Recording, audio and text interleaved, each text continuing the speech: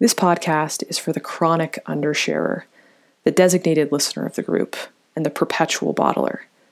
It's your turn to open up. Welcome to Spill.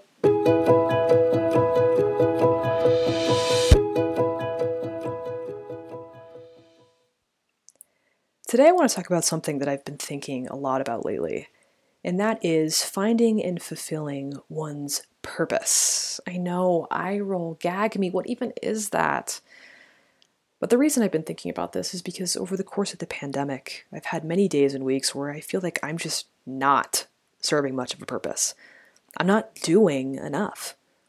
I look at the doctors and nurses or school teachers or folks that work in pharmacies and grocery stores, and I feel insufficient, guilty, even lost.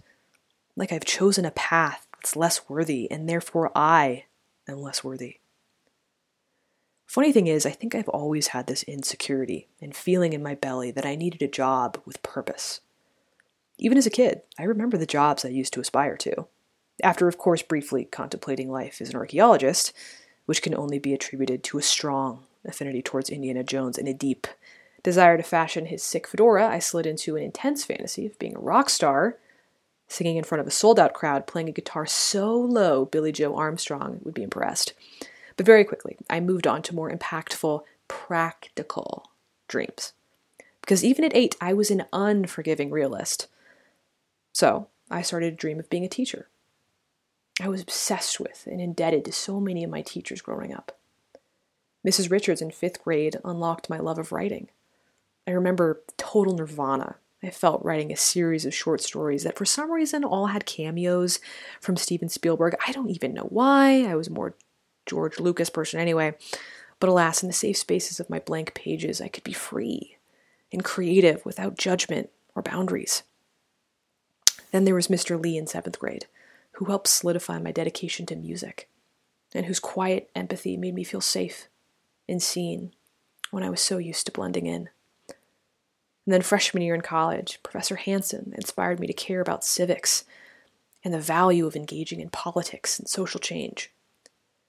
Teachers held such a prominent place in my life. I knew they made a difference. They had a purpose. I wanted that too. I also briefly tussled with the idea of being a doctor. And before you come at me and say, is that because you watched a lot of Grey's Anatomy? No, thank you very much.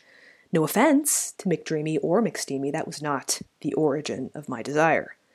Again, like with teachers, I knew doctors helped people and did noble work. They had a purpose, and isn't that what we're all supposed to want? All to say, I've always had this fixation with purpose, and at times have placed overwhelming pressure on myself to pursue a career with quote-unquote meaning, whatever that even means.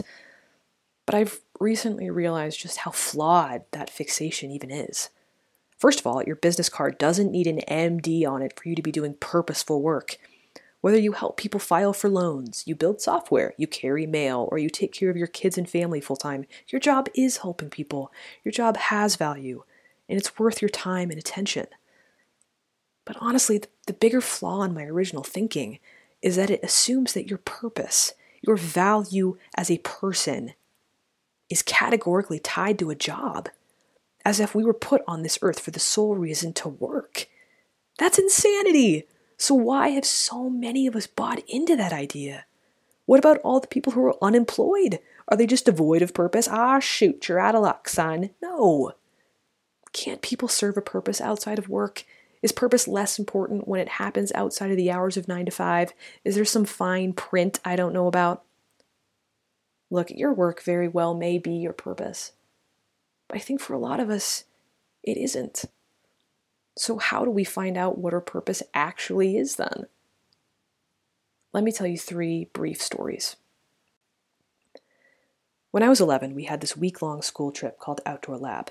Quintessential Colorado childhood experience. It was a rite of passage.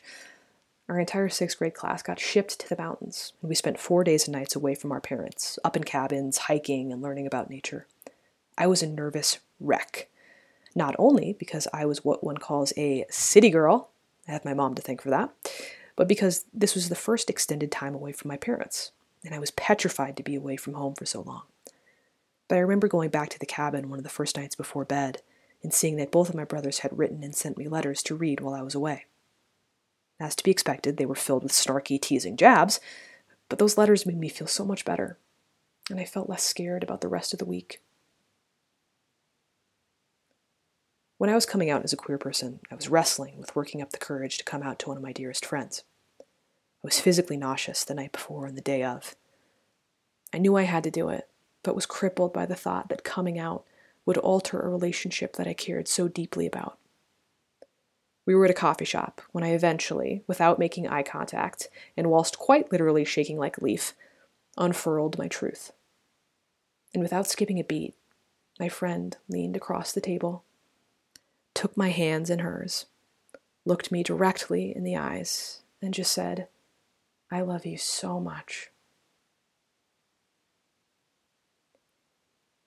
Earlier in the pandemic this spring, I was trying to adjust to working and living in isolation, like I'm sure a lot of us have been trying to master, while also experiencing a lot of anxiety from work. One day, I was working at my kitchen table, and I got a text message from a friend of mine I met years ago, as awkward but sweet, Fallout Boy-obsessed 12-year-olds in middle school. I opened the message. There was no agenda, no pressure. She just earnestly said, "Hey, I've been thinking about you. I miss you, and I hope you're doing all right." For a moment, it felt like the avalanche of crap cascading around me dissolved into a temporary sense of peace. I mention those 3 anecdotes because, I don't know, some of the most important and profound moments of my life have been the smallest, most unassuming interactions. And you know what's funny? When we talk about purpose, it's always these grandiose, Mother Theresa type visions. Curing cancer, running for president, solving the hunger crisis. But what if your presence is your purpose? What if the most important thing we're all here to do is to opt in and show up when it's easy and especially when it's hard? What if our purpose is to create community, to see and witness each other, to help each other feel less alone, to make this really big, vast world seem just a little bit smaller? Look, I love the sound of Dr. Kelly. It's excellent for my fragile ego.